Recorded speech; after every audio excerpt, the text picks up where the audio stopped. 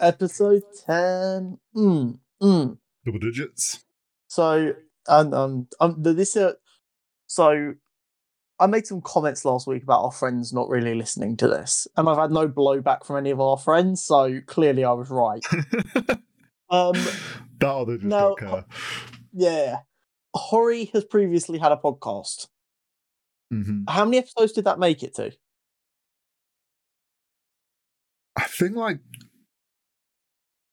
I feel like saying 6, but I could be wrong. I feel like it was more than that. It felt like it was more than that.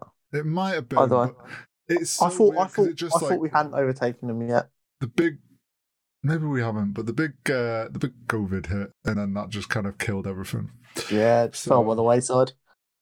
Rip CDL this week. We've either have just passed it or we're about to pass that. Pain. I mean, I could probably find out. How's your week been, Hori? My week's been busy. It feels like it's been a busy week of work, and also constantly forgetting to book my ticket to go see Batman till literally yesterday. So you had forgotten until I reminded you? Well, okay, so it wasn't necessarily like I'd forgotten. But it wasn't at the front of your mind. Well, here's the way my brain works is, it was like, from Friday, I was like, okay, probably go at the weekend. Was my original plan. And then it's like, playing games or doing work or whatever, I just completely forget to book a ticket or sort out when I'm going to go to watch it. And it gets to the end of the day and I'm like, I didn't go see Batman. Do that tomorrow. And then that repeated, and then it was like, Monday I was like, okay, I need to go see Batman today. And then I get distracted with work and completely forget, and I'm like, fuck, I've not gone to see Batman. But then, because of the deadline of this podcast, literally the first thing I did yesterday was like, I need to book a ticket for Batman. Because if I didn't go last night, there was no way I was going today with my sleep high at the moment. Like, oh no. So it was less forgetting, more getting distracted. Okay. But I mean, we saw it, it's fine. Worked out. Yeah. I mean, it's going to be fresher in your mind than it is in mine. Yeah. How has your week been? It has been a very long and tiring process. This week has really taken it out of me. But it's good. I'm glad we're doing this. I've been looking forward to this one. Because like anyone who's listened to even a second of any of the last 4 or 5 episodes knows how high my expectations for the Batman were. Yeah, we've been talking about this for a few episodes now. It's all we've really had. It's been slim pickings. It has. But quickly, we're here. We made it. I have checked. CDL this week got to episode 10, so we are currently matching. Okay, cool. So as long as we don't have creative doesn't all fall apart now. Yeah, all fucking falls to pieces. I could just swing in with a very bold opinion on Batman that just kills this. But unlikely. Okay, cool. So I get to chat shit to Cam next week. Good to know. Okay, we might as well just get straight into this because we've got a lot to talk about anyway. And this is probably our longest intro. So we are back on the character profiles again this week. We took a little break last week because, I mean, I guess you could say that entire episode was a character profile of our friend Luke. Yeah. But we're back with an actual character profile. This week, I thought it'd be cool for this week and for the next few weeks to discuss some characters we might see coming up in any potential sequels to the Batman. So I thought it was only natural to start with Dick Grayson, the original Robin, Nightwing. So just talk about some of him. I know a lot of people know him at this point, but there's a couple of interesting things on here. So Dick Grayson is the original Robin. He is the original Boy Wonder, part of the dynamic duo. He first debuted in 1940. Jeez. Yeah, within a year of Batman, they decided the man was too dark and gritty and that he needed a youthful sidekick. Of course. And when he was first introduced, he was 8 years old. Nah, I know there's some rule on child labour law. Yeah. But not only has he been Robin, he was also Nightwing, and while being Robin and also being Nightwing, he became the leader of the Teen Titans, which has included characters like Cyborg, who's now a Justice League member, Raven, Starfire, lots of characters like that. Beast Boy. Boy. Um, so when he originally became Nightwing was when the character was just becoming an adult. They'd had a fight with the Joker that had gone nearly very badly for Dick. And Batman, out of fear, kind of retired him. Mm-hmm. Which led to quite a big argument, and he then said, well, F you, then I'm going to go do my own thing.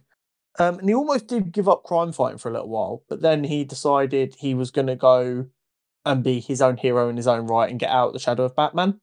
Mm-hmm. And after talking to Superman, who thinks very highly of Dick Grayson, now this is where sometimes the story changes slightly, just so we're clear. But the original story was Superman told him about some legends of heroes on Krypton, about how there was this guy, a vigilante, similar to Batman, who no one knew their name. They worked through the shadows and they helped people. And he was only ever known as Nightwing. And Superman asked him if he would use that name. So Superman gave Dick the title of Nightwing based on an old Kryptonian legend. That's cool. And Dick has also on 2 occasions been the Batman. Never for very long, and only when everyone thought Bruce was dead. But he has been the Batman on 2 brief occasions. Both of them have darkened the character up a little bit. He's not been able to hold on to that same witty, very charming, personable, almost Spider-Man-esque energy as hard afterwards. It has darkened the character a little bit, but Dick Grayson is still Dick Grayson. He is an absolute expert fighter. He's been trained from Batman since the age of 8 years old. He is just as good a physical threat as Batman is. Because he's been doing it. I mean, he's been doing it as long as Batman, but since he was younger. The kid is an absolute weapon. Yeah, bred to be a weapon. Exactly. And he's an even better gymnast because obviously he's part of Flying Graysons before his parents died, and he was 8 years old when they died, and he'd been a gymnast before that. In every sense of the word, he is in peak human form, peak human condition. As strong as a human is, as fast as a human is, as agile as they are, to the point where he's almost superhuman.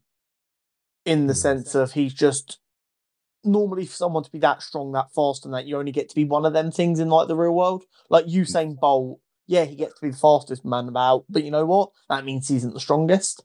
Yeah. The fact that Dick Grayson is right at the very top across the board is bordering on superhuman, in my opinion. But as is the same with Batman, they are the top of every measurable of a human. Yeah. The way I tend to view Dick Grayson's character is Dick is all of the good of Batman.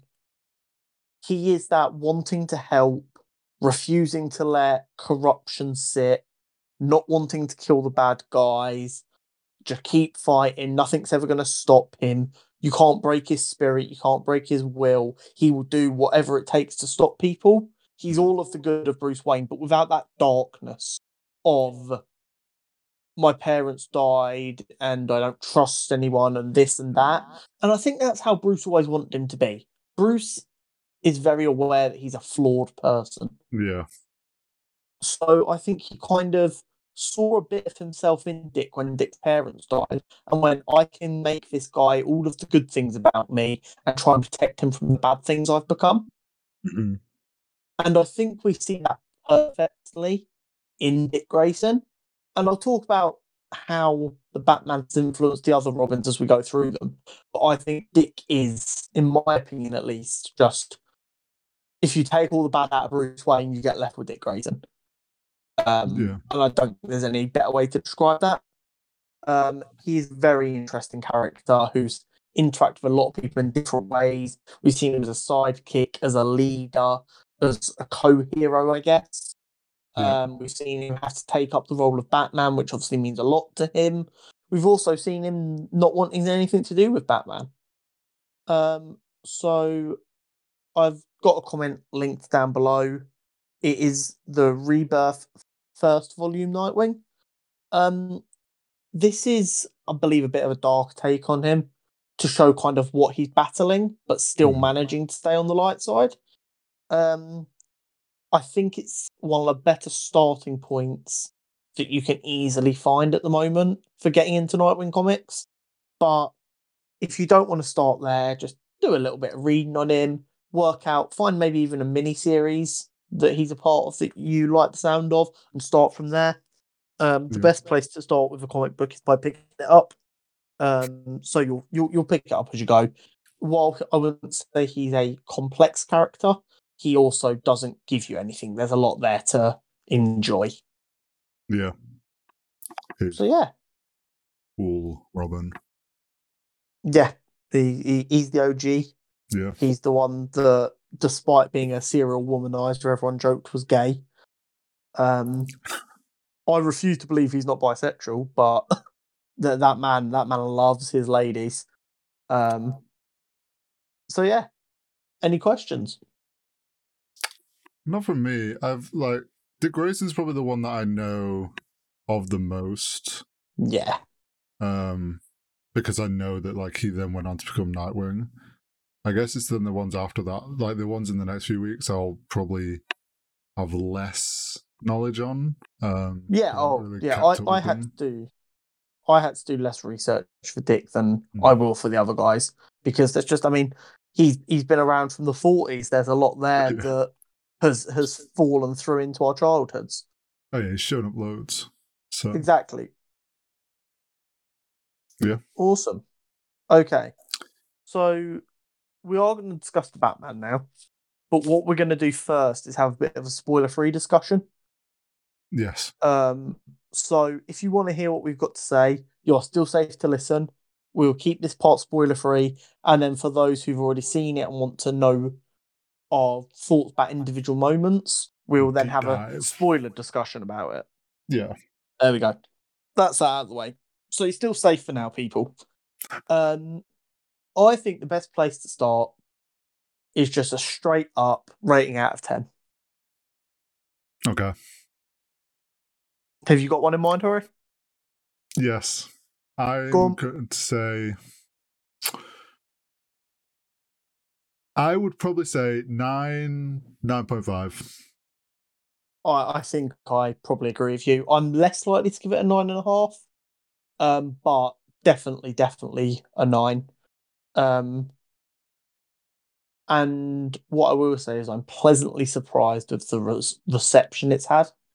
Because I think I said on here last week that I was going with 3 people to see it at midnight. And in my head, I was going, at least 1, probably 2 of these guys aren't going to like it based on what I've heard. Because it's not your traditional superhero film. No. It is a detective noir story. I really thought that my girlfriend, my dad, or my brother would go, oh, I was expecting this to be a bit more entertaining, I guess. I know that sounds silly because it was very entertaining, but more obviously entertaining. More like over-the-top comic booky stuff. Yeah, more like action entertaining. Yeah. But what I will say is, before I talk about everything else I loved about the film, I have never seen a detective noir story done so accessibly. Yeah, I know what you mean. It felt very easy to watch. Yeah, it didn't... it was very easy to kind of follow along, but yet still be surprised at things. Yes. I guess. I completely agree. My big complaint with DC films for a while has been the lighting. They want it to be this dark film because it's all about these really powerful emotive themes, but then you just can't see what's going on. It's like a really recurring problem, and I was a little bit worried that might happen again. But I don't think there was a single moment in this film, despite how dark it was, where I was going, I can't see what's happening. Yeah, I know what you mean. I think visually, in the cinematography and the way that like the style it was filmed with lighting and everything was done really well. And when there were the scenes where it was very dark, it was for a reason. And it wasn't like stuff. They used it in the way of storytelling. It wasn't just that, oh, this is all happening in darkness. Like it was used in a moment to kind of sell something, like like a story beat. I think all of the actors were phenomenal in their roles. I think they all did great. Yeah, I think Zoe Kravitz was a phenomenal Catwoman. Yeah. My dad didn't even realise it was Colin Farrell under all that penguin makeup. Yeah, you really couldn't tell. You couldn't tell at all. And Colin Farrell's done interviews talking about it, and he was like, he was really worried about it at first, but he found it so liberating because he was really able to become the character. And I think it set an incredibly high standard with prosthetics and stuff. And an absolutely phenomenal performance from Colin to carry that role in such a powerful way. Yeah, he did a great job as the Penguin. Robert Pattinson was exactly as I hoped. He really lent into this detective noir story to show his acting chops off, and I really enjoyed it. Yeah, I think I'd even potentially say he's now one of my more favourite Batmans. Oh, without doubt. My only complaint character-wise was I would have liked a bit more screen time for Andy Serkins' Alfred. Yeah, I thought you'd say something like that. Every moment he was on the screen, he was amazing, and I just wanted more of him. Yeah, I agree in that. I think his role, and trying to keep this spoiler free, I think the role he played fit perfectly and was done very well and added quickly. But yeah, obviously you always want more. From a storytelling perspective, they didn't need any more of him, no. And it does make sense with the themes of the film why we saw so little of him. But I was really enjoying that performance. And I hope we see more of him, and I hope in the future installments we get more screen time from him. Yeah, same. I agree. I'm not sure how much more we can say without getting into spoiler territory. I'm trying to think of anything else I'm going to say where I'm going to use an example that will include a spoiler that I can say without including a spoiler. I think the dialogue itself was very good. Yeah. I was early on, I was a little concerned that the dialogue could end up veering towards cheesy, but it didn't. No, yeah, I think it was all very purposeful dialogue. Yeah, and they were very. The whole of the film was very thoughtful in everything that it did. Yes, I feel. Something that I guess I also took is spoiler free. Is I really loved the way that they portrayed Gotham visually. Yes. I think they really nailed the visual language of Gotham City. I couldn't agree more.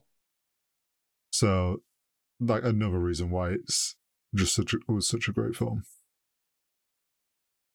Okay. I do think we're going to have to give the spoiler warning. I think we're going into spoiler territory now. If you haven't seen the film, tune off now. If you want to listen to any of the other segments from later on, but not risk skip through, the segments will be on YouTube. You can find each of them. But yeah, this is where we're going to dive in now, and this is your spoiler warning. Yes.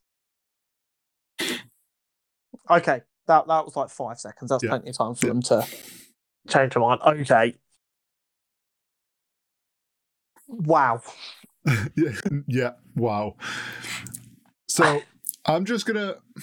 We've already talked about like how much we love the film, and I just want this.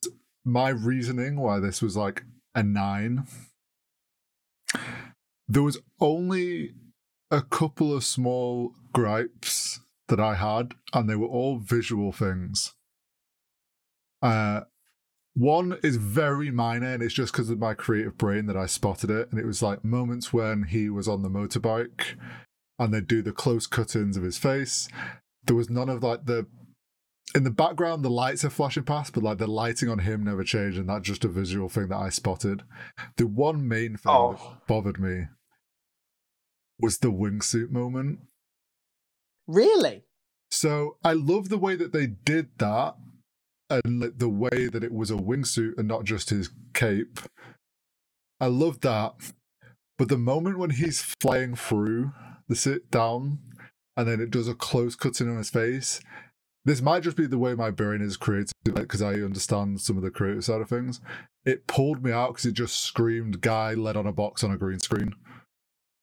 I get that. Just that split moment kind of pulled me out, and that was my only kind of gripe. And it could just be like it was one of the shots they didn't spend too much on VFX on or whatever, like the way they chose to do it. I don't know. It was just like my one small thing that kind of pulled me out of it a little bit. I think that's fair. So obviously we were just talking about Alfred and how I wanted more screen time from him. So I said I understand why, full of themes, it made sense for him to not be that much in it. And that's because the whole part of this film was almost Batman learning he can't do it all himself. Yeah. He relies on Catwoman a little bit, he relies on Jim Gordon a little bit, he relies on Alfred a little bit. And then at the end of the film, he's like, he understands that hope is a part of the Batman that is needed. Yep. And also how beautiful is that scene where he's leading everyone out after the flood. Yeah, right at the end. Just beautiful. Beautiful. So well done. Shows like that transition moment in his like character. Yeah, well, I think you've got to remember the people of Gotham in the comics view Batman very differently to everyone in the country. In the country, they view him as this dangerous vigilante who just attacks people like a madman. Whereas in Gotham, at the schools and it like in the places, the community discussed, I almost got mugged last week, but Batman saved me. Yeah, on a local level, they have a better understanding of him. Yes.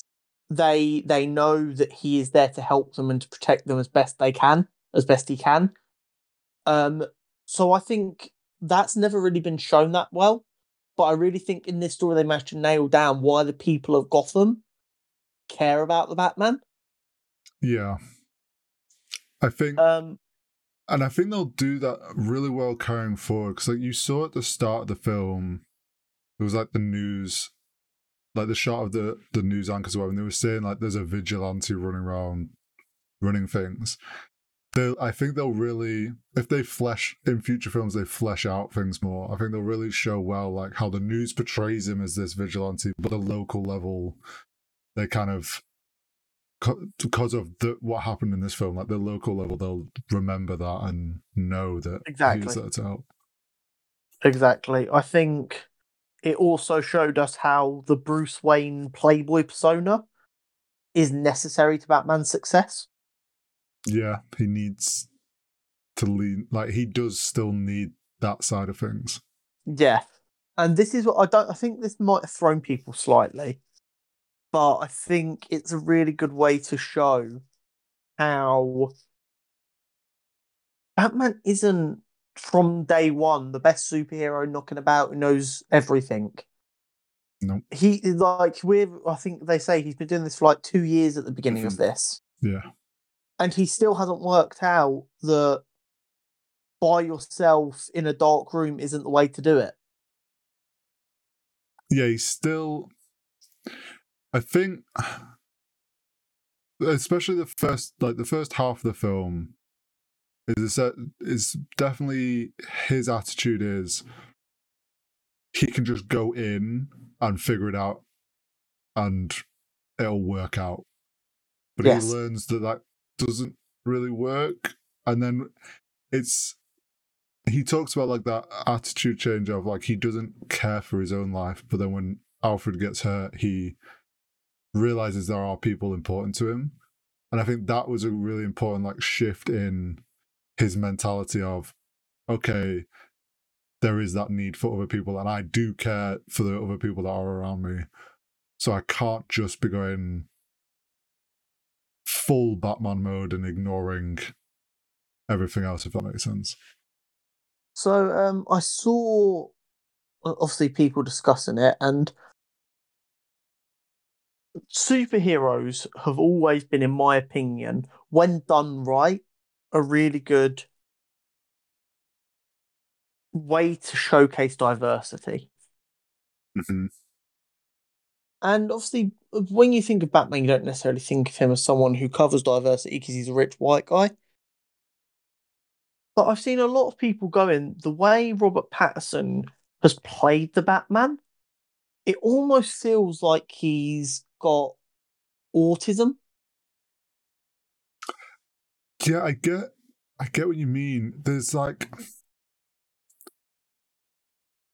it's hard to place what it was he was doing that made him feel so different. Because he was definitely lacking social skills. He had no interest in interacting with people. He was focusing on what he was doing, and it was minimal eye contact, just focusing on what he's doing and who he's doing it with and what he needs to worry about. And the only person that could like break that attention was this woman. And it's not like Bruce Wayne has never seen a gorgeous woman before. Yeah.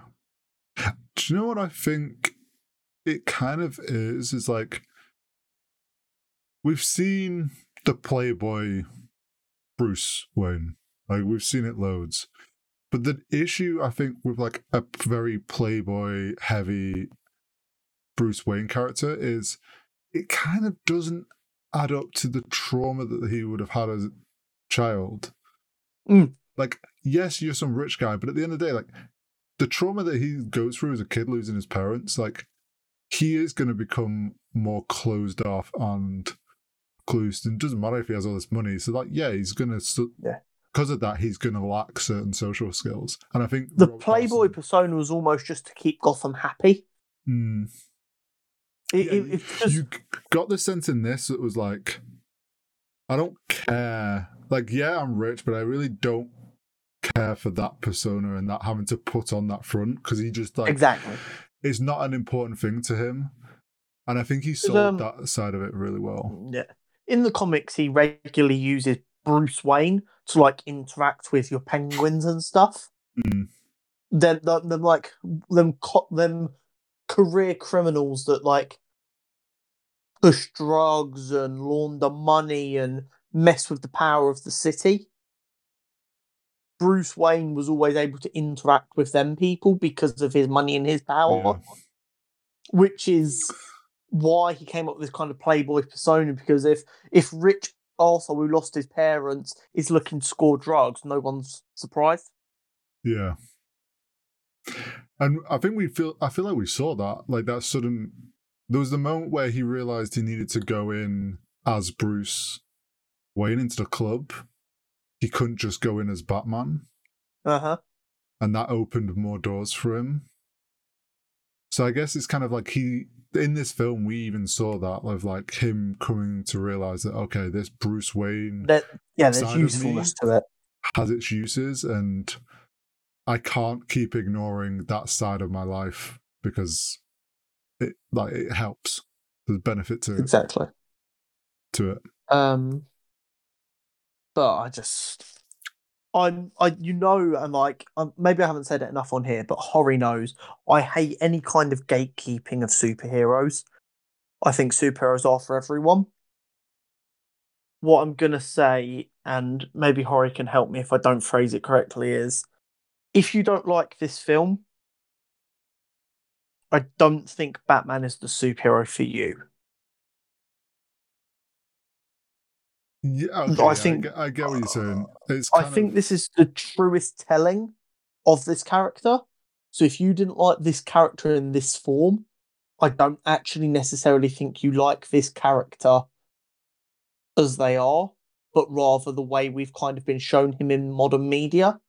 And I think maybe a different superhero is who you should be looking at to fill in yeah. that kind of a gap. I think anybody that is viewing this film and going, "Oh, this isn't a Batman film," clearly doesn't or hasn't experienced actually what Batman is like as a character, because maybe necessarily their only experience of Batman is Christian Bale's Batman, or even just the animated series and stuff like that, where it has been kind of deviates enough, but not like too far away from like the true kind of core of Batman. And I think, as you said, this film is probably the truest, like, cinematic form of a Batman character that we've seen. Just in the way that, like, of how he really portrayed kind of like the core parts of Batman and what Batman is about. Whereas other films, they've kind of lent on certain aspects and ignored others. Yeah, I think it's one of those where it's understandable why some people are not used to this Batman if all they've experienced is The Dark Knight and Christian Bale. But also, like, those people then shouldn't be saying this isn't Batman, because it is more Batman than they realize. Yeah, it's the most Batman we've ever seen outside of the comic book, in my opinion. Yeah, I would agree with that. Like, no other Batman we've seen would you be able to look at that person and go, oh, they've adopted an 8-year-old boy and turned him into a crime fighter over the process of 3 or 4 years. I could definitely see in the sequel to this film them having an 11-year-old playing Robin. Yeah. And you wouldn't find yourself going, that looks weird in the sense of, oh, that makes no sense for this character. Instead, you look at it and go, that's weird for the reason it is weird of why the fuck would you let an 11-year-old go out and fight these hardened criminals? Yeah. Which a lot of people seem to forget about. But I don't want to go too much further in the film, because I think we said next week or the week after, once we've had some time to put it together, me and you are both going to talk about how we'd like to see this trilogy go. Yeah. But there is a lot of reasons to be excited for this iteration of Batman. Mm-hmm. I think Matt Reeves. I don't like the phrase, oh, Matt Reeves gets the character, because at the end of the day, they're telling their version of the character every time. I do like Matt Reeves' interpretation of the character. Yeah. He's clearly shown he has a strong understanding of the character to be able to adapt it into his interpretation. Exactly. I think his writing really suits Robert Pattinson's acting abilities. And I really like how they interact with one another. Mm-hmm. I forget the actor's name and I hate that I've forgotten his name. The actor who plays Jim Gordon. I can't remember I either. think he was absolutely phenomenal as Jim Gordon. I'm a huge Gary Oldman fan as Jim Gordon. That might be my favourite interpretation of Jim Gordon. Granted, we didn't get to see the anti-Batman Jim Gordon, but there we go, thank you. But he's been doing it for 2 years, so Jim Gordon's very aware of the corruption in the GCPD. He knows Batman's one of the good guys, and he's working alongside him and risking his badge like Jim Gordon would and does. Mm. And I really enjoyed that kind of kinship we felt there.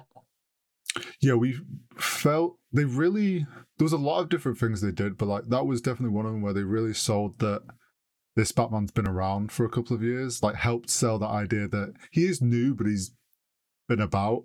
There was like already that very well established kind of trust and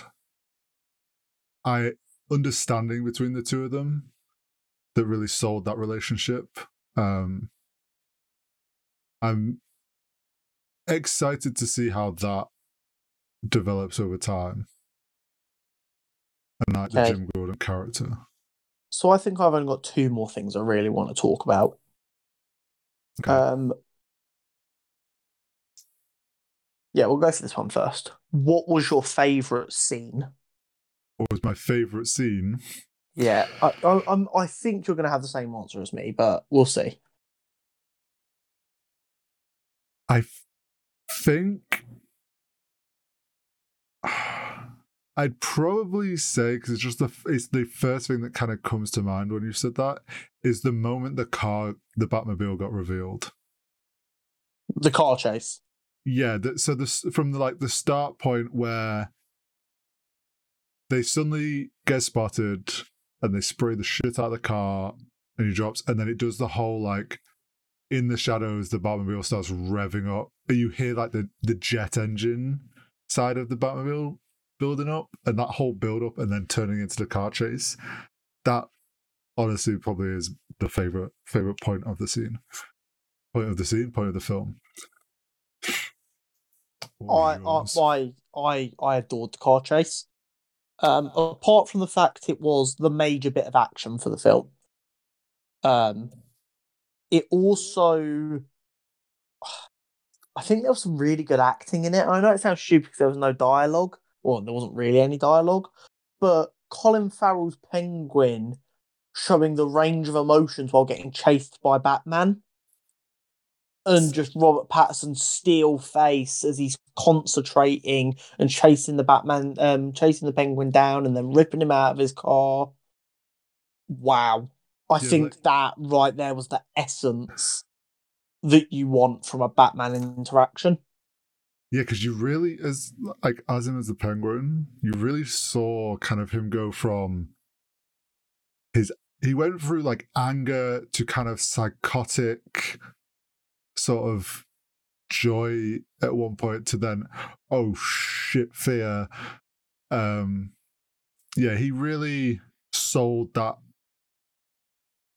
kind of chase, or like sold the idea of he realizes what he's trying to escape from, but he also kind of loves it.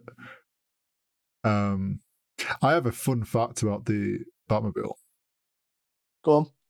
So back in uni doing is it that you've got me one?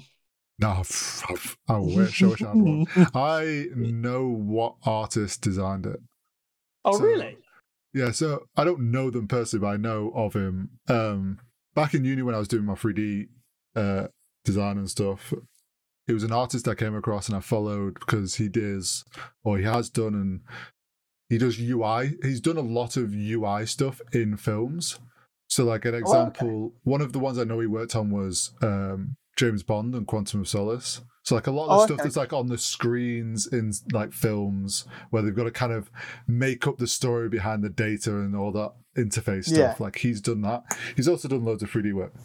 But he put up a post, he's called Ash Thorpe, and he put up a post kind of finally, because he's like, I can finally talk about this.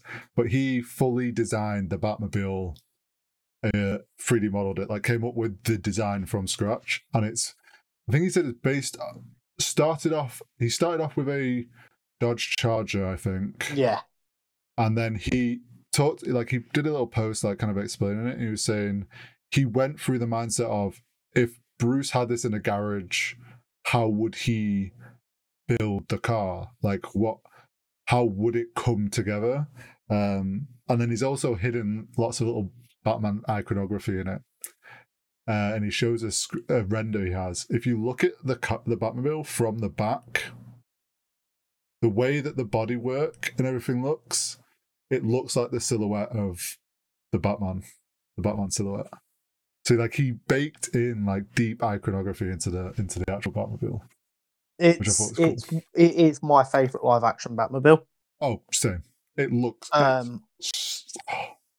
it is so good. It fits the character and the tone of the film perfectly. Don't get me wrong, I don't think that Batmobile would work in the Dark Knight trilogy. It would make no sense. And therefore I don't think I'd like it as much. I think this is the most purpose-built Batmobile we've seen. And it fits in best. Mm-hmm. It does. It really Ashthorpe, the designer guy, he really nailed it, and he said that he's been a huge Batman fan all his life, so he really leaned into kind of understanding where the car would have come from. So I think he nailed it, and I think them taking his design and actually turning it into the car we saw, they did a great job. And I know that Robert Pattinson absolutely has said that he. So it was obviously after those car chase scenes where he was getting to drive it that they called cut, and then he carried on driving and drove it around the block because he was enjoying the car so much. Like, yeah. Jealous. I'd love to drive. Okay. And my other point is something obviously we can't avoid anymore. The cameo at the end of the film. The Joker. The Joker. Are you aware of who was playing him in that cameo? You've told me because I'm guessing it's the person you said that was rumoured. Yeah. And I can't remember who that is. I always fuck up the pronunciation of his last name. Barry Keoghan. He played Druig in Eternals. That was it. Irish actor. I'm so sorry if I've butchered his last name. There's too many letters and I'm dumb. I really liked it.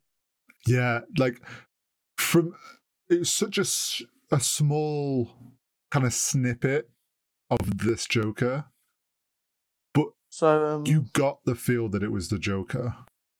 Did you see Matt Reeves' interview about said cameo? I haven't, no. Okay, so he's given us some details about him. Okay. So he's not the Joker yet. Okay. He is a serial killer that Batman has already fought and incarcerated in Arkham, who has I forget the term. It's like a condition. Disfigured. Jesus Christ, sorry guys.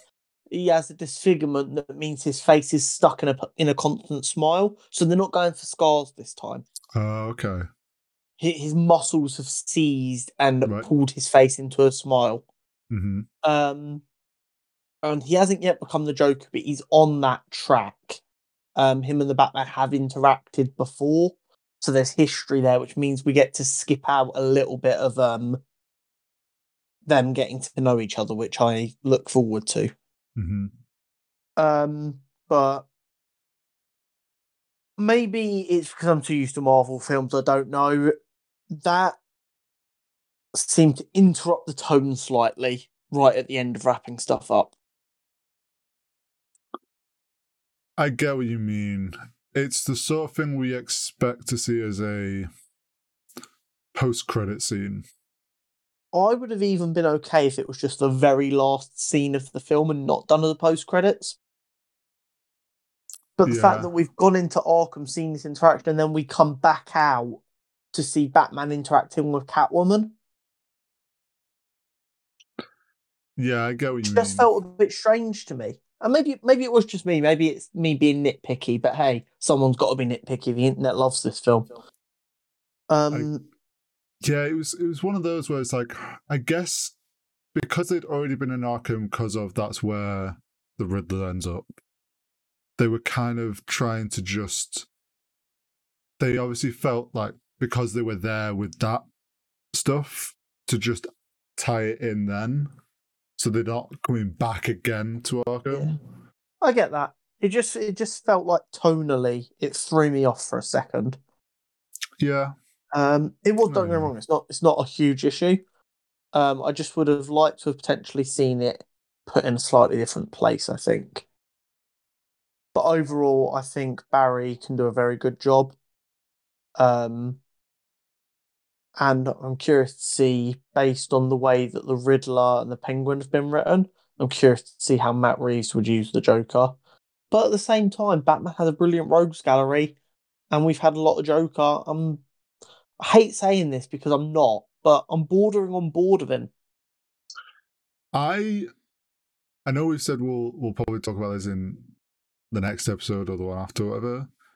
But just to slightly touch, I don't know if we see this Joker in the next film. I think we see it later on.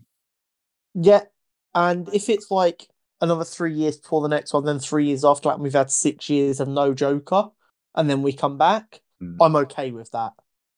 But if they're looking at like 1.5 year turnovers or some stuff, and he's in the sequel, then I have a problem. Yeah, I get that.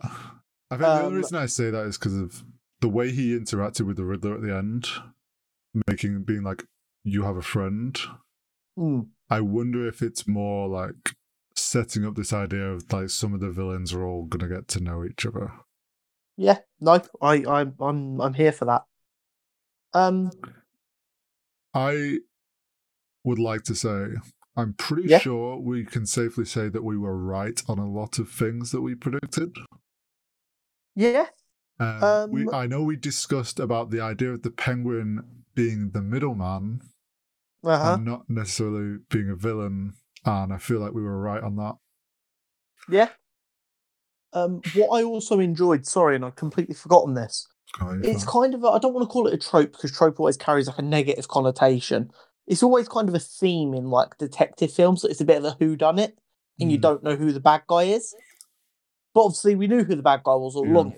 It's the Riddler. So I was kind of curious how if they were gonna be able to pull off a whodunit kind of feel, and they did with the whole "Who is the rat?"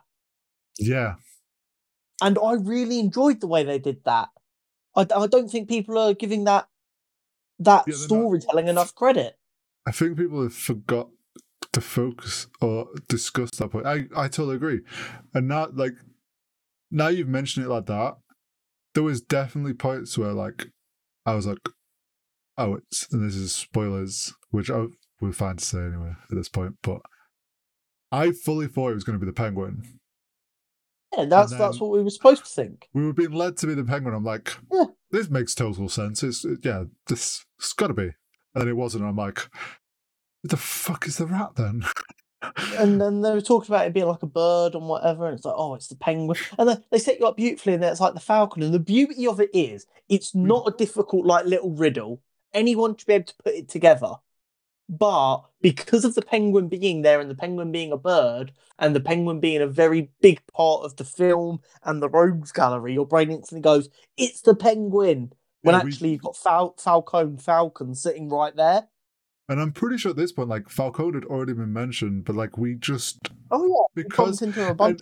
And I mean it's obviously the way that they've done it, and it's filmmaking, like because they're talking about it must be the penguin that put like penguins have wings, like it automatically directs our focus that way, and you don't click straight away that like, oh shit, it could be someone else. I think there was a really nice balance, and although it wasn't, I know people are saying it had made them chuckle a couple of times. It wasn't a particularly funny film. Thumb Drive made me laugh out loud. Yeah, the Thumb Drive was great.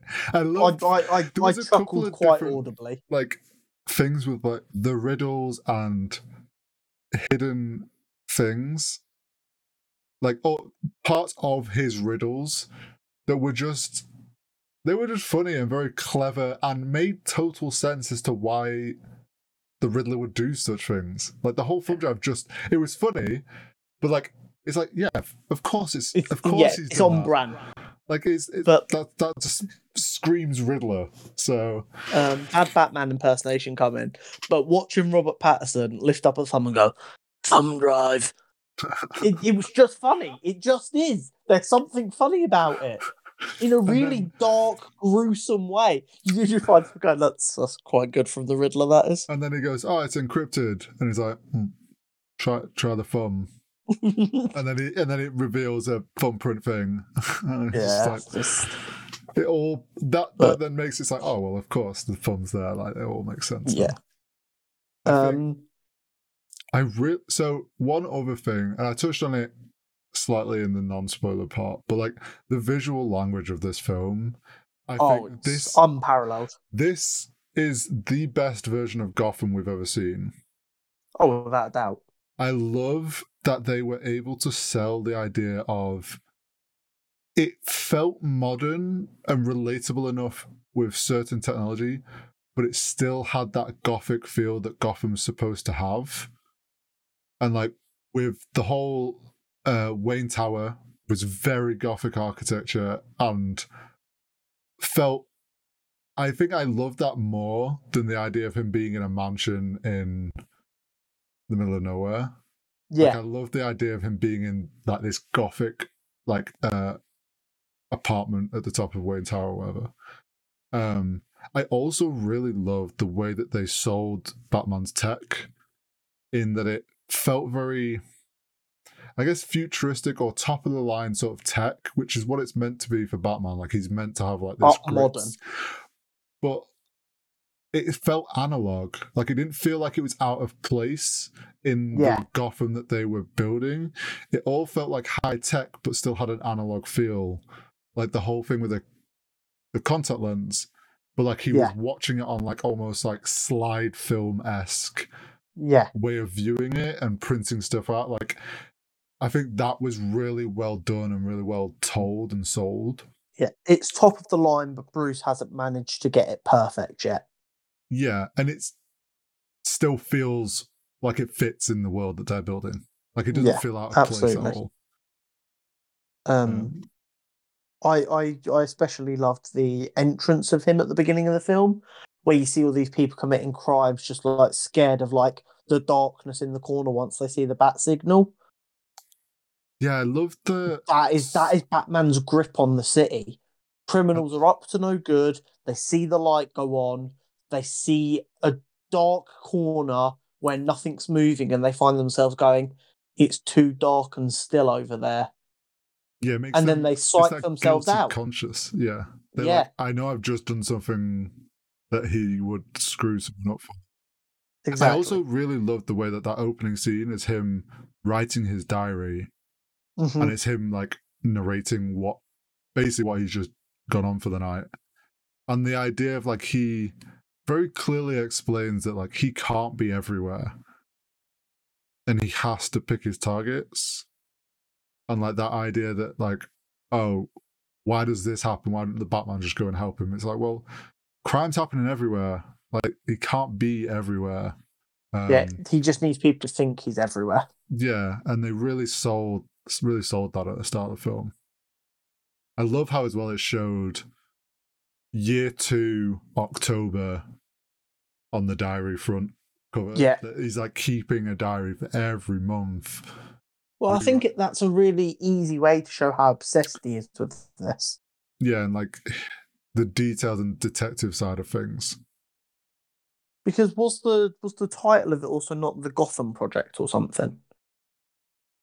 Yes, it was. It was Gotham Project year 2, October.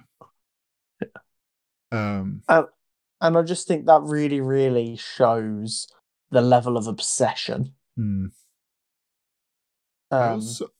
haven't really talked about it, but I liked how we said like we hoped Alfred is like a helping hand in things, like actual Batman films. And there's that part where like he comes up after he's had a shower or whatever, and he's full on deciphering a code because of his army days. And like, that's what he knows, and like that kind of, he can't help himself but kind of dive into it as well and help him out. I love that. And do you know what I loved most about that? The fact that he didn't quite get it, but he gave Bruce what he needed to get there. Yeah. That was masterfully done. It's a case of, okay, Alfred is really helpful and brilliantly intelligent and fantastic, but you know what? Bruce is still just that little bit better. Yeah, and kind of maybe in the sense of like Bruce just has that slight better understanding of how these villains of Gotham work. Like Alfred has the skills and the knowledge, but like his is from military times, like different thinking. Yeah. Bruce is just as mentally screwed up as the Riddler. Yeah. I also love that how we talked about in the character profile for Riddler, that I think is more like he's trying to emulate the Batman, and then they fully sold that perfectly in this, of that he was like, we are the same, and then realizes that that's not the case and then gets upset. It was really, really good. I think we do need to move on from it now. Yeah, let's be honest. We'll discuss it next week and probably the week after that again, and then it'll be time for Moon Knight. So But we not don't until want Moon to. Knight now. Speaking of Moon Knight, Yep. they released a new little featurette today. Yeah, a couple of 2 or 3 hours ago from when we were recording Yeah. this. There wasn't a whole lot of new footage in there. There was bits and pieces, a lot of the characters talking. Yeah, there's the actors, talking. Yeah, a couple of extra shots, and it was it's a featurette where they're discussing about the show rather than it just being a trailer. I think I sent it to you as well, but I've written it down in my notes here. There was one particular quote that I'm super fucking curious about. The tone is Fight Club meets Indiana Jones. I'd just like to put on record now that weeks ago when we were talking about Moon Knight, I'm pretty certain I said, I wonder if they do this like Fight Club, where we don't understand which character we're looking at, and then it turns out it's all the same character. But yeah, the fact that they mentioned that. I love movies. I watch a fuck ton of movies. Fight Club and Indiana Jones are some of my favourite movies. I cannot mentally picture what the fuck the Tony's Fight Club meets Indiana Jones actually looks like. Yeah, but I love the sound of it. In my head, it's the idea that we're not going to know, we're going to really struggle to discern between which version of Moon Knight and the characters, which ones we're watching. That's the fuck up part of Moon Knight. And I think the Indiana Jones tone is like, it's going to go into him trying to figure out where all this is coming from. And like the, kind of like the more historical stuff is where I think. So, alongside this, there was another kind of poster released. Okay. Released that had Oscar Isaac like at the front, like gripping his face like he's crazy. And then behind him, he had the Mr. Knight costume and the Moon Knight costume. Okay. Kind of in a similar pose. I am almost certain that Mark Spector has been operating as Moon Knight for a good amount of time.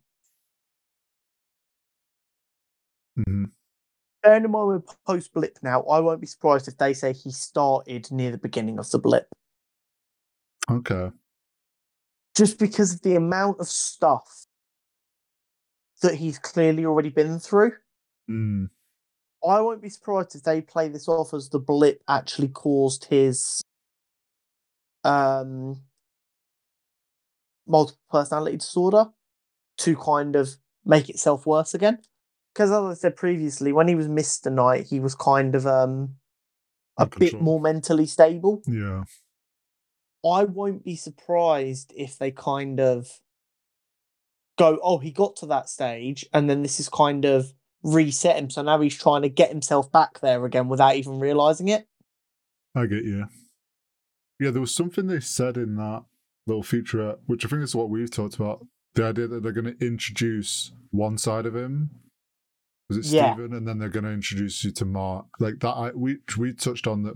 We wonder if they'll go. Yeah, we discussed on that after the first trailer because of the way it like cut him, and he was like he just woken up and he had a gun in his hand and so. And we're like, oh, maybe for the first few episodes we only get like one side of him, Stephen's point of view, and I won't be surprised if it does end up being something similar to that based on the comments in this featurette.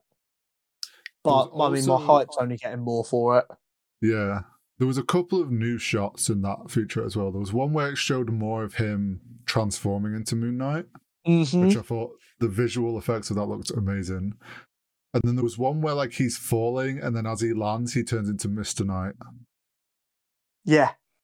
So I think we're definitely on the right wavelength, and I'm excited to see like where it unfolds. But I do think you're right in the sense of it's going to be him battling to get back to Mr. Full Knight. Strength almost. Yeah, and maybe we just see there's like moments where Mr. Knight is what like kind of saves him in a moment. Like it takes something like imminent danger or something like that forces Mr. Knight to like properly get control again. Yeah. In certain moments, and he's trying to get to a point where he can regularly be in that state. It was good, and it's definitely, after all the Batman hype for the last month or so, it's brought me back. Marvel just went, Hey, don't forget about us, dickface. Literally, they're like, yeah, Batman's been out a few days, but we're still here. We have stuff coming. And just like this, we go from how good DC is to I'm gonna get angry, guys. I know I shouldn't. I know in the grand scheme of the world, this does not matter. However, late last night in the UK, early this morning, it got announced that Warner Brothers and DC have fucked around their film schedule a fair bit. So now The Flash, which was originally supposed to come out in August 2018, has been delayed once again and won't be coming out until July next year or June next year, 2023. Okay. What the fuck? Question. Yeah? Is Aquaman 2 still coming out before? It is now coming out before. Originally, it was coming out after. So Aquaman's been delayed as well, but it's been delayed less. So it's now coming out before The Flash, despite previously it would have been coming out after The Flash. Do we... And obviously this is very annoying, because I wanted Flashpoint as well. But do we think this is more leaning into this rumour that Flashpoint's going to reset things, and rather than the issue we talked about, which is where Flashpoint resets everything and then Aquaman 2 comes out and everyone's like, well, what's the point in this film? This doesn't make any sense anymore. Is that forced them to reschedule things around so that Aquaman 2 doesn't just get wasted? I love how much credit you are willing to give them. I think it is purely, once again with The Flash, they aren't sure what fucking story they want to tell. There's more reshoots, there's more problems, and they're just delaying it to try and give themselves time. I think Aquaman is their try. I think maybe this is actually wishful thinking. I'm giving Aquaman 2 0 of my brain power 100% of the time. I hope that it's because they're getting Amber Heard out and they need to reshoot stuff. If it's not, I don't really care why it's been delayed. That film's not getting my money anyway, so I can move on from that. But a film getting delayed this much always makes me worried. I have yet to watch a good film that's been delayed over 5 years. Yeah, not unless it was for something like COVID or something. Yeah, I can give them 2 years for COVID. Yeah. Cool, but it already got delayed twice before COVID hit.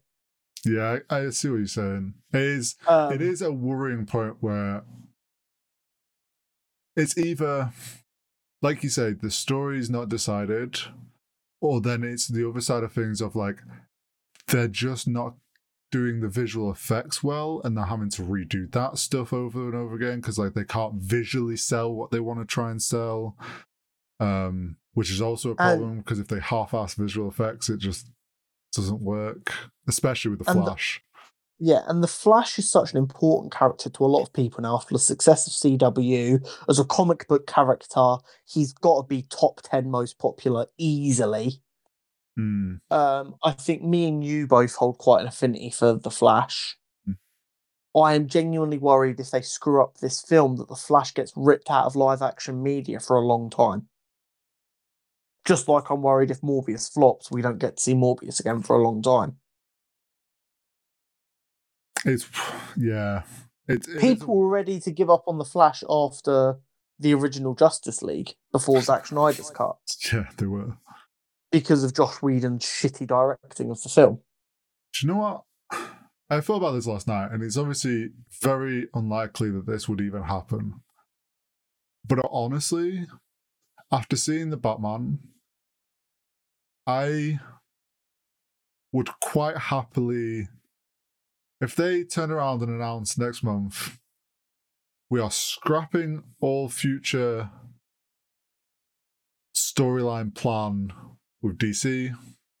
We're starting afresh from this new The Batman and this world, and we're going to build out from there. And they start off with a good Flash and, I don't know, another film character that another DC character that they haven't done. But like, I'd love if they just went with this and give Matt Reeves, Yeah, just give him the reins because he seems to have done a good job with this. Give him reins on direction. I do get that feeling. I'm never all in on giving someone the keys to the city like that. I want them to fix up, look sharp. Now, all of a sudden, despite they're supposed to be, I think, 2 films before it, the next DC film we're getting is is it Life Super Pets or just DC Super Pets? Yeah. And don't get me wrong, I think it's gonna be fucking brilliant. I haven't really paid much attention to it other than what you've told me about it. I'm gonna be completely honest. I'm gonna fucking watch it, and I think I'm gonna fucking love it. In their most recent trailer, we saw Batman meeting Ace for the first time, and Batman is voiced by Keanu Reeves. I haven't actually seen a trailer for this yet. So the first trailer was about Krypto and Superman. Mm-hmm. So Krypto is voiced by Dwayne Johnson, and Superman is voiced by John Krasinski. In that trailer, we met Ace the Bat Hound, who is voiced by Kevin Hart. Mm. That was all the voices I think we had confirmation on. This second trailer has come out. It's not even really a trailer. It's a very short bit. And Keanu Reeves is the voice of Batman in this film. Okay. I'm just here for it. I want to give it a chance. I'm okay with comic book films and animations that don't want to take themselves too seriously, and this looks like it could be doing it in a really fun way. And also, let's remember, comic books were originally designed for kids. Don't get me wrong; a lot of them have very adult themes for adults to enjoy as well. But there still needs to be an entry point for children. Otherwise, when they get older, they're going to go, "Ugh, I have no interest in that. That's for old people." This seems like a very good way to entice a new generation of children into reading comic books and superheroes and stuff. Yeah. And while it probably won't age very well, I think it's going to be fun. I'll watch a trailer. Because to be honest, I've kind of not paid it much attention. But based on what I can tell, the story is the Justice League all lose their powers. All of the Justice League pets gets their powers and they have to save the Justice League. And like the Flash's pet is a turtle. Oh. Yeah. Of course it is. Of course it is. It's going to be fun. It's going to be fun if nothing else. I'm not saying it's going to be good, but I think it's going to be fun. But with the new Batman film coming out and Keanu Reeves being Batman in this new film, I think it's time we do our Batman rankings. Okay. So, I mean, I'm going to be completely honest. We discussed this briefly before we started recording, because I decided I'd write mine down quickly out of the ones we've got on here. And it took me longer than I thought, so I'm glad I decided to write it down first. So what I'm going to do is I'm going to read out the list of people that we have on here. I know there have been other people who have played Batman, but they're not people I've seen enough of to have an opinion on. So we've got Pattinson, Affleck, Bale, Clooney, Kilmer, Keaton, Adam West, Will Arnett, who voiced Batman in the Lego movies, and then Kevin Conroy, who has basically voiced Batman in everything else animated. I know he hasn't voiced him in literally everything else animated, but in my opinion, Kevin Conroy is the voice of animated Batman. Mm-hmm. Okay. You go first, Mr. Horizontal. Okay. I'm going to you're starting at 10. I'm going to preface this. 9. I will. Wait, starting at 10 or 9? What? Yeah, there's 9, but I've written down as to 10. You confused me so much then. Yeah. I'm just going to say there is some of the older ones that I don't really have any memory of. And because of that has influenced where they go. So if we'll see. But at the bottom, so the worst, I have Clooney. I know he wasn't well received, and I think I may have seen him once when I was younger, but I just don't have any recollection of him. And that, to me, that's like, well, he wasn't memorable enough for me to remember, so he's at the bottom. Then I've got Kilmer next, similar. I don't really remember him. This is the problem. The older ones that I don't remember kind of have just ended up at the bottom. Not Horry being like twice my age and not knowing all of the classic Batmans. Shaking my head. I spent my childhood playing RuneScape, not watching many latex to be fair, playing Batman. To be fair, I definitely shouldn't have been watching Kilmer and Keaton's Batman as a child, but still, we move. Next, moving up, I have Affleck. I just didn't really like Affleck. Like, maybe it's the set of films that he's part of, and it just doesn't feel that great. And maybe it's the fact of coming off Christian Bale and you go into Affleck, kind of sways me away from him. But yeah, not a huge fan of Affleck. Then I've got kind of Keaton and West, kind of the same point. I don't know which. I wouldn't necessarily put one above the other, I guess. The older Batman ones that I do remember, and I enjoyed them from what I can remember. I should really go back and rewatch all the old Batman films. Then I have Conroy, because I do remember watching some of the animated Batman as a kid, and that's obviously kind of what I'm basing off. Presuming most of what animated Batman I've seen is him. Then I have Honor, because I loved Batman in the Lego movies. I thought he was great, hilarious. Loved that Batman. It was a lot of fun. Then I have Bale, then Patterson is my number one. Okay, I think that's a very solid list. I don't think you're going to anger too many people more than any list will anger people. Yeah. Yeah, people are always going to get angry at someone else's lists, but I don't think you've done anything especially heinous there. Should have put Clooney as number one. That might have pissed off people. Oh yeah. So I'm gonna do mine in reverse order. So I'm gonna start at the top. For me, number one is Kevin Conroy. Okay. The man is Batman. He's just phenomenal. And it will take a lot for him to ever not be number one for me, I think. Two, I've got Patterson. I'm not going to pretend recency bias isn't the thing. In 10 years' time, he'll probably fall down that list.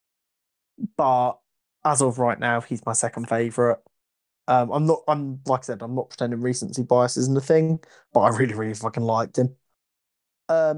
Next is Bale for me. Again, that's probably he was my Batman growing up, so there's a bit of a bias there. I'm not going to pretend there isn't. But at the same time, he was fucking brilliant. So I don't think anyone's going to mind too much. Some people are probably going to argue he should be higher. Next to me is Keaton. I just loved his take on Batman. Adam West is the GOAT, but I mean, his Batman was very different, which is why he's only 5. And this, Horry will remember as I was writing this, I was going, this feels so low, this feels so low. Mm-hmm. I've got on at 6. He was brilliant as Lego Batman. I literally watched the Lego Batman movie the other night, and I really enjoyed it again. Yes, it's a kids' film, but you know what? It's fucking brilliant. I loved it. Great film. Which is why I felt so bad putting him so low. Val Kilmer was also a good Batman, in my opinion. Feels horrific putting him at 7. But that's what it is. We've actually been quite gifted with Batman actors, I feel. 8 is Batfleck. Had the right look, he had the right energy. I feel like he got let down by bad script. But that's the way it is sometimes. Him not being 100% at fault doesn't get him any higher up the list, in my opinion. Number 9, literally anyone else. And then number 10, George Clooney. That's why you got 10. Yeah. So, Horry, you obviously said he wasn't that well received. Let me put it this way. George Clooney on numerous occasions. And anytime anyone asks him about his time as Batman in interviews, his first response is always, "I'm so sorry." Ah, He regrets taking the film. He regrets doing the film. He realizes now the film was garbage top to bottom. And he says even if he was given the opportunity to go back and do it right, he'd sooner just not do it at all because he realizes how badly he did it. mhm. Don't get me wrong, as a child, I quite enjoyed the George Clooney film. But again, that was just me watching something for dumb fun. They turned Bane into a mindless, just essentially super henchman. Mr. Freeze was Arnold Schwarzenegger. He's a good action actor, but guess what? You can't believe the man's a doctor. You got that guy shouting at you, making ice puns constantly. You can't believe that man is supposed to be like a really intelligent supervillain. It's bad. It's really, really bad. And I think that film is part of the reason I'm so scared that a bad adaptation of a character, a la Robin, and then not seeing them again for a long time in live action is why I'm so worried about The Flash and Morbius. But yeah, that's my top 10. I've got a feeling mine is actually probably going to cause more arguments than yours, Harry. possibly. What? Because of the Batfleck fans are rough and they won't like him being that low. But big change yeah, for you to be the one that's in the. yeah. Oh God, come at me, boys. My opinion is all that matters to me. So get fucked. Superhero Showdown this week. Yes. It's a very easy superhero showdown based on what's going on. This has to be our discussion this week. Wheels versus Doors. I will go to the grave with this, but Wheels only answers as possible. Okay. People say Doors need to go back to school. Exactly. Awesome. Superhero Showdown, Wheels wins. Very, very simple. Fortunately, as I know we're both intelligent people, I knew that one would be dealt with pretty quickly. Yes. So we do have another one. Poison Ivy, which is Hori's pick. Yep. Versus Storm of the X-Men. Ooh. Mm-hmm. The sky versus the earth. Gut instinct, Hori. Give me gut instinct. Gut instinct. Probably Storm wins. When I wrote Storm down, I thought this would be a good fight. And every time I glance my eyes at it over the course of this recording, that's probably, about an hour and 10 minutes now, I've just slowly gone, shit, this is Storm, isn't it? Yeah.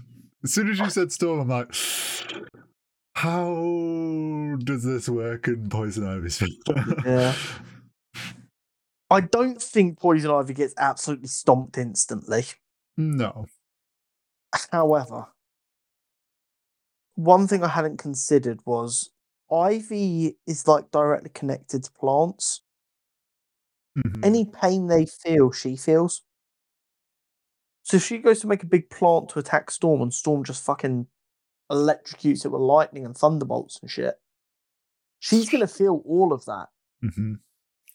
And like Poison Ivy, like she has that natural immunity to poisons and all that stuff, but that doesn't really help her against Storm. No. And as I'm sitting here, I'm remembering more and more of Storm's feats, i.e., like interacting with Mjolnir. And I've got to be honest, lads, my brain kind of defaulted to OG 2000s X-Men film Storm and not comic book Storm. Even though I was thinking comic book Storm, if that makes sense. I know what I mean. And just as I'm sitting here, I'm slowly in more disbelief that I thought this would be an even fight. Yeah, I feel like I'm going to go ahead and say a long week and not having a lot of time to come up with this has thrown me off. It's a good job I told you my pick before the episode. Because if I had told you then and you went, Storm, I think this will be an even fight, and then we'd have got to discussing it and you would have been like, yeah. About that. So, I think it's safe to just say we both agree Storm wins. Yeah, Storm's more powerful. She can fly, she can control the weather. Yeah. I think the only way, just to play a bit of like from Poison Ivy's side, I think the only way that she gets any slight upper hand is she can do a bit of mind control shit. Is if she caught Storm off guard at the beginning and maybe could like fuck her up a bit then before she loses control of her. But then Storm would just if Storm didn't know she was about to have a fight and Poison Ivy was instigating the fight, I think Ivy hurts her a bit. Yeah, she gets like a little upper hand and fucks her up a bit. Yeah, this is a rough one. I fucked up, boys, I'll be honest. I don't know why my brain thought this was going to be so much more of an interesting fight. You never know. There might be some big Poison Ivy fan that wants to argue that Poison Ivy wins. Yeah, honestly, give us your best arguments in the comments as to why Poison Ivy would win this fight. Spoiler alert, she would not. But I'd be really curious to see if anyone can give me any points as to... Like, I feel like what we've just said about the fact that Poison Ivy can kind of charm people and mentally take over, like that's the only upper hand I can think of her getting on Storm. Yeah, Storm's the Queen of Wakanda, though. It's kind of just a one-way street, isn't it? I'm going to be completely honest. I've completely shit the bed. I think this is the first superhero showdown where it's just like they just lose. Yeah, just me just slowly dawning on me how unfair a fight I've created. We really need to put this bracket together and seed people. So that we can try and not have to come up with this last minute to avoid shit like this every week, but also so that we're slowly building towards something. I think that's it from us now. Yeah, Jesus Christ. This was such a well put together episode apart from the last 10 minutes. Okay, so exciting news. I got a GPU today. Fucking fantastic. So Operation PC is underway. So hopefully in the not too distant future, we're going to be seeing some upgrades to the quality of the podcast. In quite substantial ways, hopefully. As always, please like the video if you're watching this on YouTube. Rate the podcast if you're listening elsewhere. Subscribe to us on YouTube. We had a slow week on the TikTok and YouTube pages because I didn't edit any shorts for last week just because life has been crazy. Yeah, and it was a good week of rest. It was a good week of rest, actually, and I feel a lot more energized to get back to editing some videos. But there's lots of content. Every day now, we've got a medium-length video or a full episode, as well as 2 or 3 shorts. There's no reason, if you don't want to sit and listen for an hour, and you've somehow got to hear options. You have options. Maybe we'll take this little bit of me rambling at the end and make that somewhere so people can realise they're not expected to listen to the whole hour in one go. But yeah, follow us on all of our socials. We're Cutscene Combos everywhere. It's literally impossible not to find us if you want to. And have a lovely, lovely weekend. Yes, and we'll catch you next week.